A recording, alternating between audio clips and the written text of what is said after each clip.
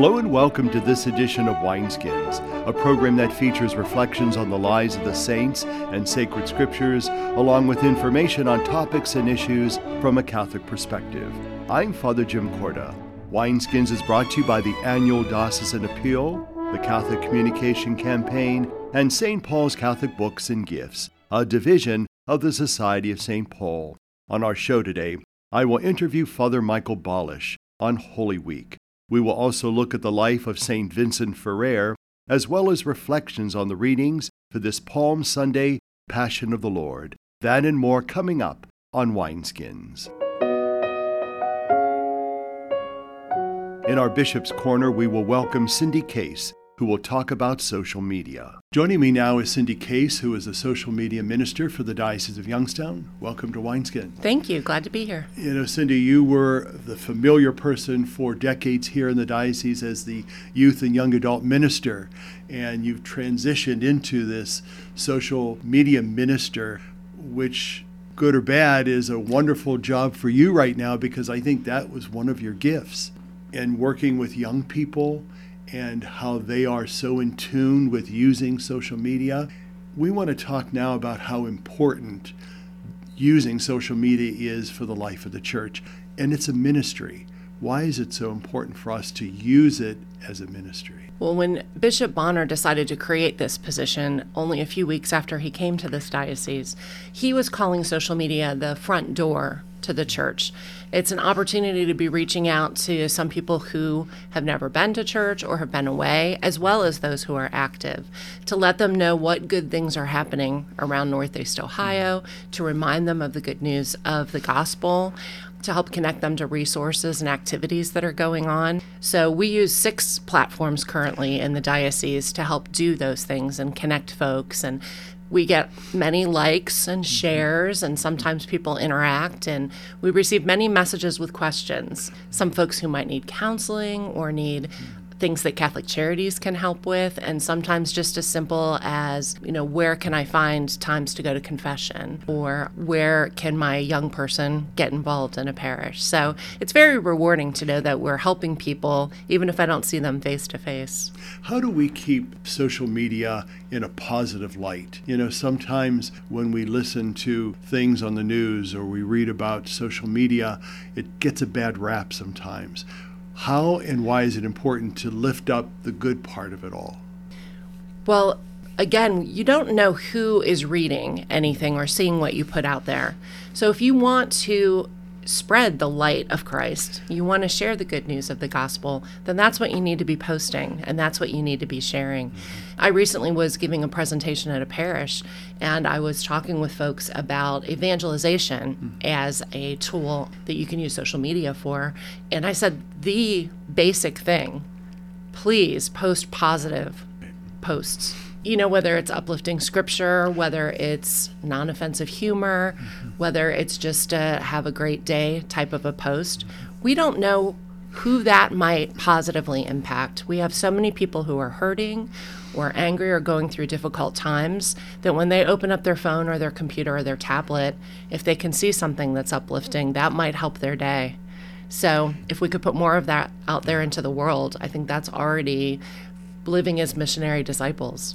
There are some people who see social media as not as a positive thing. It's not always a positive thing. It isn't, and for us in the church to remind ourselves that we use this gift from God in a positive way to build up people and not to tear people down, that would be fundamental for us to capture that. But for the folks that are with us, if they're fearful of social media, what can you do or say to help assuage their fears and anxieties about it?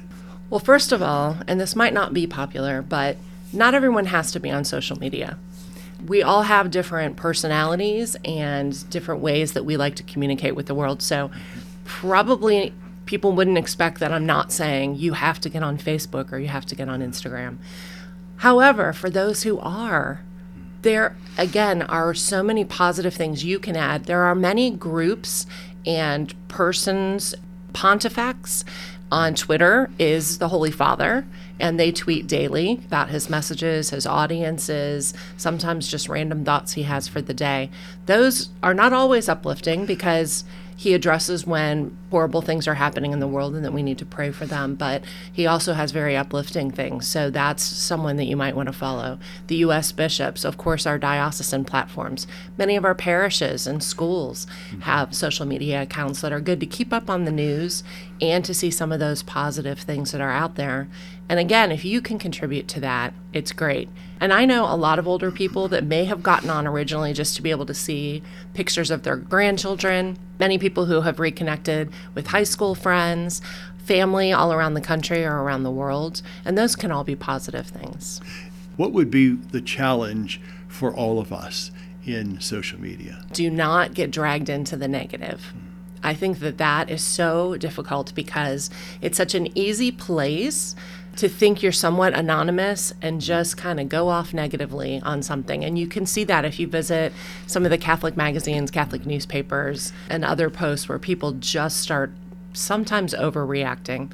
Don't get dragged into that. Stop reading the post, move on to something else. Don't post for yourself because it just will make you more negative, and that's not going to be helpful in the long run. Good advice. Cindy Case, social media minister for the Diocese of Youngstown, thank you for what you do, for keeping that positive approach and positiveness about social media in front of us. And thank you for using those gifts from God to build up his kingdom and to give him honor and glory. My honor. Thank you. For Wineskins, I'm Father Jim Corda. The church celebrates a feast of St. Vincent Ferrer on April 5th. To tell us more is Sister Eva Coulter. She is an Oblate Sister of the Sacred Heart of Jesus. The zealous Dominican preacher, Vincent Ferrer, lived in one of the most turbulent periods in the history of the Church. It was the time of the Western Schism and the residence of the Pope at Avignon, France. Vincent was born in Spain and entered the Dominicans at the age of 15 and was ordained a priest in the year 1378.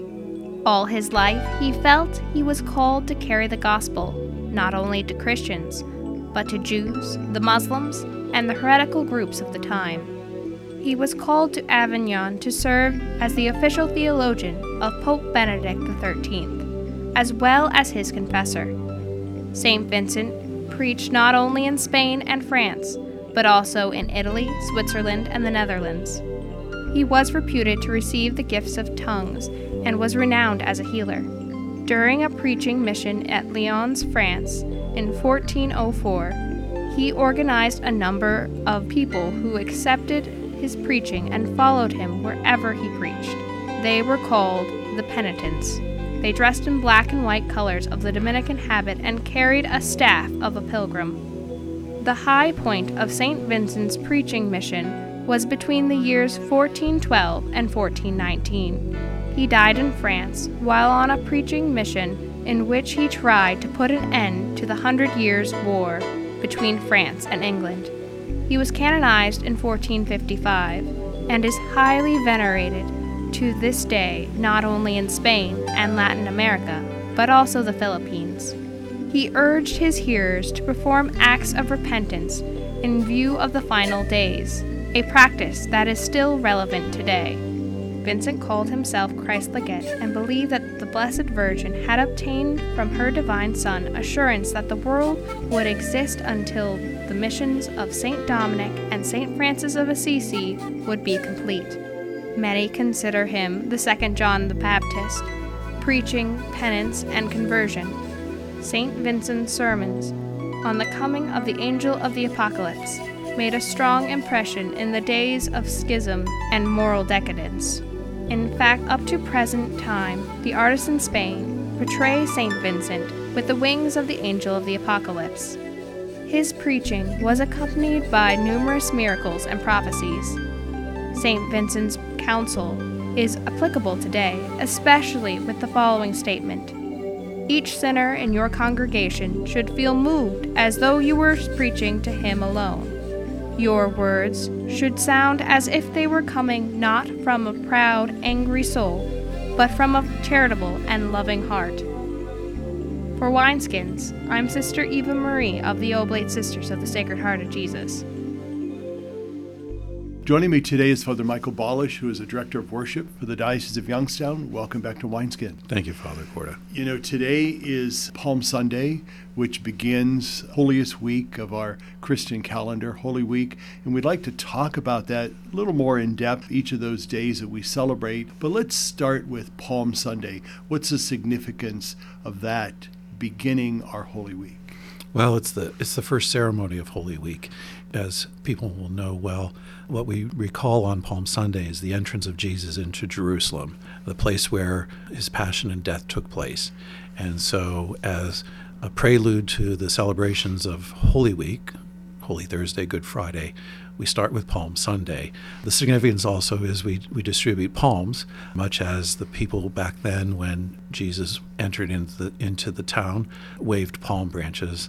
We also do that as well. And I know that oftentimes in parishes, palm branches from the previous year are used or burnt sometimes for the ashes for Ash Wednesday. Is that normally the tradition? Yes, kind of helps bring the full cycle of Holy Week and Lent complete. And so some parishes will ask for the old palms, and then those will be burnt and used on Ash Wednesday the following year. Let's talk about the next ceremony that happens in most dioceses and all dioceses around the country, and that's the Chrism Mass. What's the significance of that? There's two main focuses of the Chrism Mass. One is the unity we have as a church. Everyone from the diocese gathers along with all of the priests of the diocese to celebrate our unity as a diocesan church. And so that's the one focus.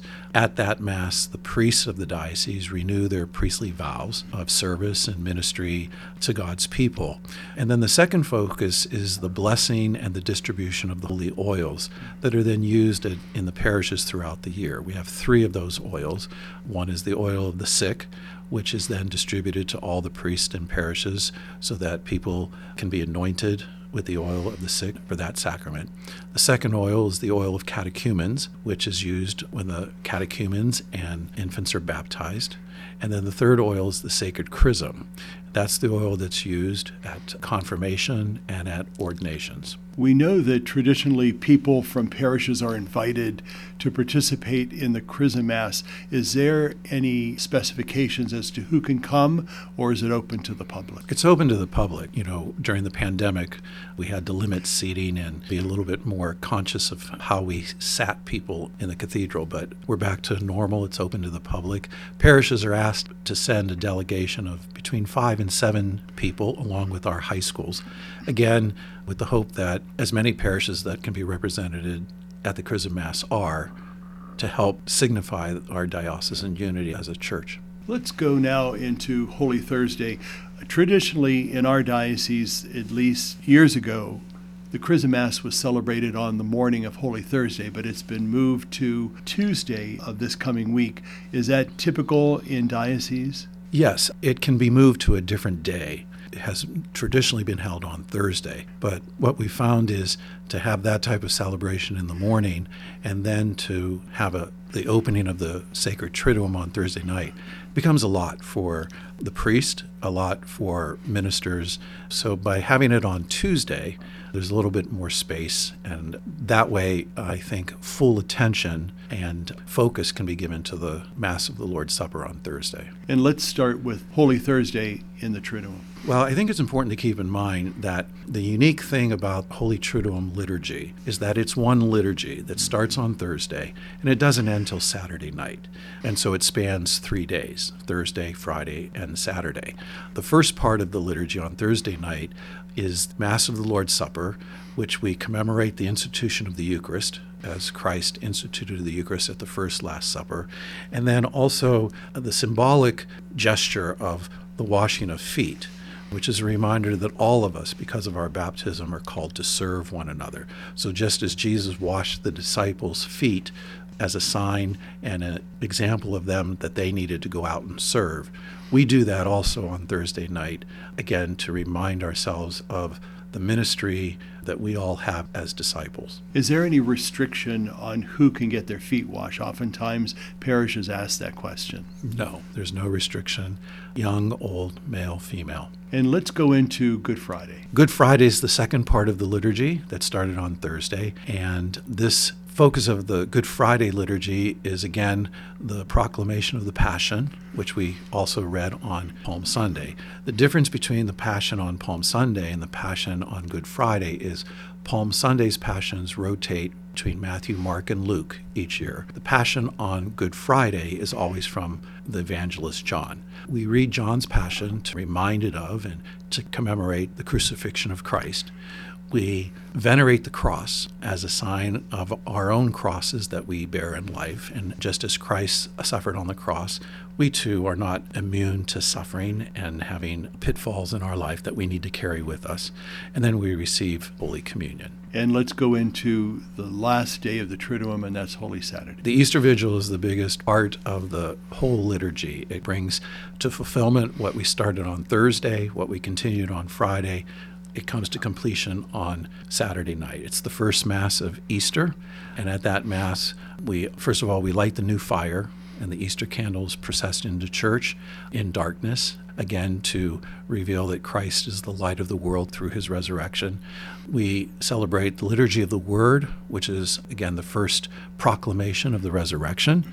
We continue that liturgy with the part of initiation, and if you have catechumens, those who are entering the church through baptism and confirmation and Eucharist, they are initiated into the church. And then we also have candidates. Those are people who are baptized in another Christian faith but have desired to become Catholic, so they're also received into the church. And then we conclude it with Liturgy of the Eucharist, the celebration of Mass, which is the prime point of our faith. So it's a great celebration. I would encourage people, if they've never gone to the Easter Vigil, to give it a try. It can be lengthy, but it is also just the most meaningful and most profound celebration of Mass that we have each year. And let's conclude very briefly about Easter Sunday. Well, Easter Sunday is the celebration of the resurrection, and it starts the beginning of the Easter season, which is 50 days long, and it's the celebration of new life, the celebration of a new beginning, and our hope for eternal life. And what is nice about Easter is in our hemisphere, it also coincides with springtime. And so usually as we are celebrating new life inside the church, new life is happening outside with the blossoming of flowers and trees. Well, Father Michael Balish, Director of Worship for the Diocese, thank you so much for being with us and sharing those thoughts on Holy Week. And we wish the folks that are with us a blessed Holy Week, fulfilling their hearts and desires to get closer to God, especially through the Holy Triduum and also celebrating on Easter Sunday. So thank you. Thank you. For Wineskins, I'm Father Jim Corda. For more information and to listen to Wineskins, visit the website www.catholicecho.org. Stay with us. We'll be right back. By the time we can walk, each of us yearns for the joy that comes from being able to do for ourselves. Church World Service believes that being self-reliant is a joy everyone should share. So around the block or around the world, share the joy. Church World Service. The song we have for you today is from the CD called Glory in the Cross. It is by Dan Schutte.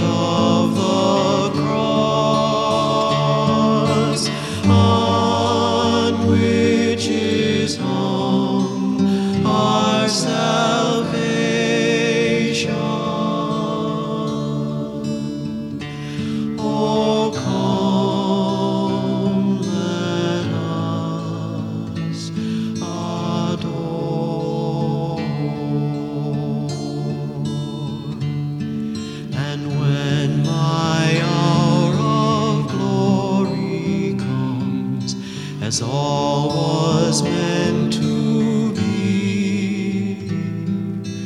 You shall see me lifted up upon a tree. Behold,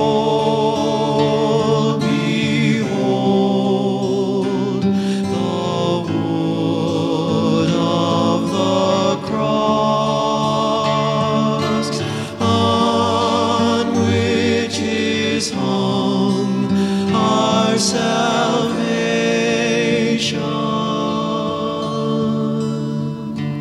Oh, come, let us adore.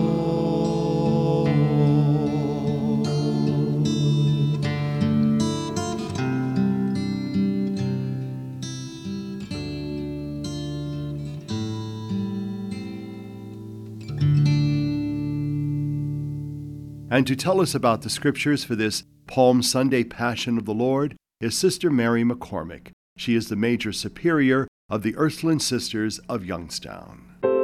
Today's Gospel is Matthew's account of the Passion of the Lord.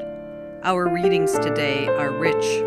Of all of the lines in today's Gospel, the phrase that sticks with me is this: all of you will have your faith in me shaken. As Jesus and his disciples are headed to the Mount of Olives, he says those words to them: all of you will have your faith in me shaken. If you're like me, you've had your faith shaken more than once. Recent politics shakes our faith in the government. Volatility and disruption in the economy shakes our faith in the banking system. An abusive encounter with a coach, teacher, parish priest or minister, even a spouse or other family members, shakes our faith in humanity and makes us leery to enter into relationships. What is it that will shake the disciples' faith in Jesus? What is it that will shake our own faith in Jesus? Suffering. Sure, there can be other answers, but what the disciples will experience in the next episode in the life of Jesus is his suffering. Nothing is more universal to humanity than suffering. And nothing is more difficult for humanity to understand than suffering. We are fearful of suffering, and most of all, we are repelled by the sight of it. That we suffer is the consequence of the fact that we are creatures who are self-conscious and reflective. There is a distinction between pain and suffering. Pain is an unpleasant sensory and or emotional experience. One person has pain with a hangnail. Another person experiences little pain even with a tooth abscess. Go figure. Suffering is the bearing or undergoing of some pain, distress, or injury. I am self-consciously aware of it, and the pain causes me to suffer. It is possible for the body to be in pain, but the person not to suffer. For example, anesthesia numbs the physical pain of the body, so one does not suffer. Sometimes suffering is purely physical. It is a consequence of our being finite human creatures. If I break a bone, it hurts, and I suffer with the pain until it heals. Sometimes suffering is our own fault. I make bad choices. I drive recklessly, and so I cause an accident. I make unhealthy life choices that eventually result in sickness or disease, both of which make me suffer. I make unwise choices about my behavior that causes embarrassment to myself and to my friends and my family. The suffering of the innocent is the most difficult suffering to comprehend. Children who are abandoned or abused, those who are killed by natural disasters or random violence, non-combatants in war, all of these shake our faith. Is God with us or not? The first reading on the third Sunday of Lent asked that question. No wonder Jesus states the disciples will have their faith shaken. Who can watch the suffering of a friend, especially a friend who is so close to God, and not have their faith shaken? This is the heart of Christianity that the Church remembers today and all this Holy Week. Yes, human life includes suffering. Yes, even innocents suffer. And yes, sometimes our suffering is our own fault. But that is not the end of the story. Jesus, the Son of God, suffers. Jesus takes on human suffering. Jesus assumes the fullness of our human nature. That does not do away with suffering. Human suffering, especially the suffering of the innocent, remains a mystery. But suffering is not the end of the story. The virtue of hope awakens in the human heart, even in the midst of suffering. So even when our faith is shaken, we have hope because we know that Jesus took on suffering. Yes, we still suffer, and it is still fearful. It is difficult to explain, but as disciples of Jesus and members of the Church, we continue to live in hope. For Wineskins, I am Sister Mary McCormick. Every worthwhile thing in this world has come to us through sacrifice. There really is no room in our lives for pride or for selfishness. Someone has died for our sins. All that we can do in return is quietly and gracefully take up our cross and follow Him. Wineskins is made possible through the annual Diocesan Appeal, the Catholic Communication Campaign, and St. Paul's Catholic Books and Gifts. The program is produced by the Roman Catholic Diocese of Youngstown. I'm Father Jim Corda saying thank you for being with us. Have a blessed Holy Week. What have you done for your marriage today? I gave my wife a hug this morning. I told her I love her. I did her hair this morning. I think it looks pretty good. I cooked my husband's favorite breakfast. I bought her an orchid. What have I done for my marriage today? I sent my husband a love email. I read the newspaper to my wife, and it cracked her up. But she's still laughing. What have you done for your marriage today? Make a change for the better. Need help? Go to foryourmarriage.org, a message from the Catholic Church. They say America is the land of opportunity, but for some, life isn't so easy. Right now in America, 1 in 6 children lives below the poverty line. That's nearly 13 million children of all races, all across our country. Where do you draw the line and get involved? You can make a difference in more ways than you think. Go to povertyusa.org today, because 1 in 6 children in poverty is one too many. A message from the Catholic Campaign for Human Development.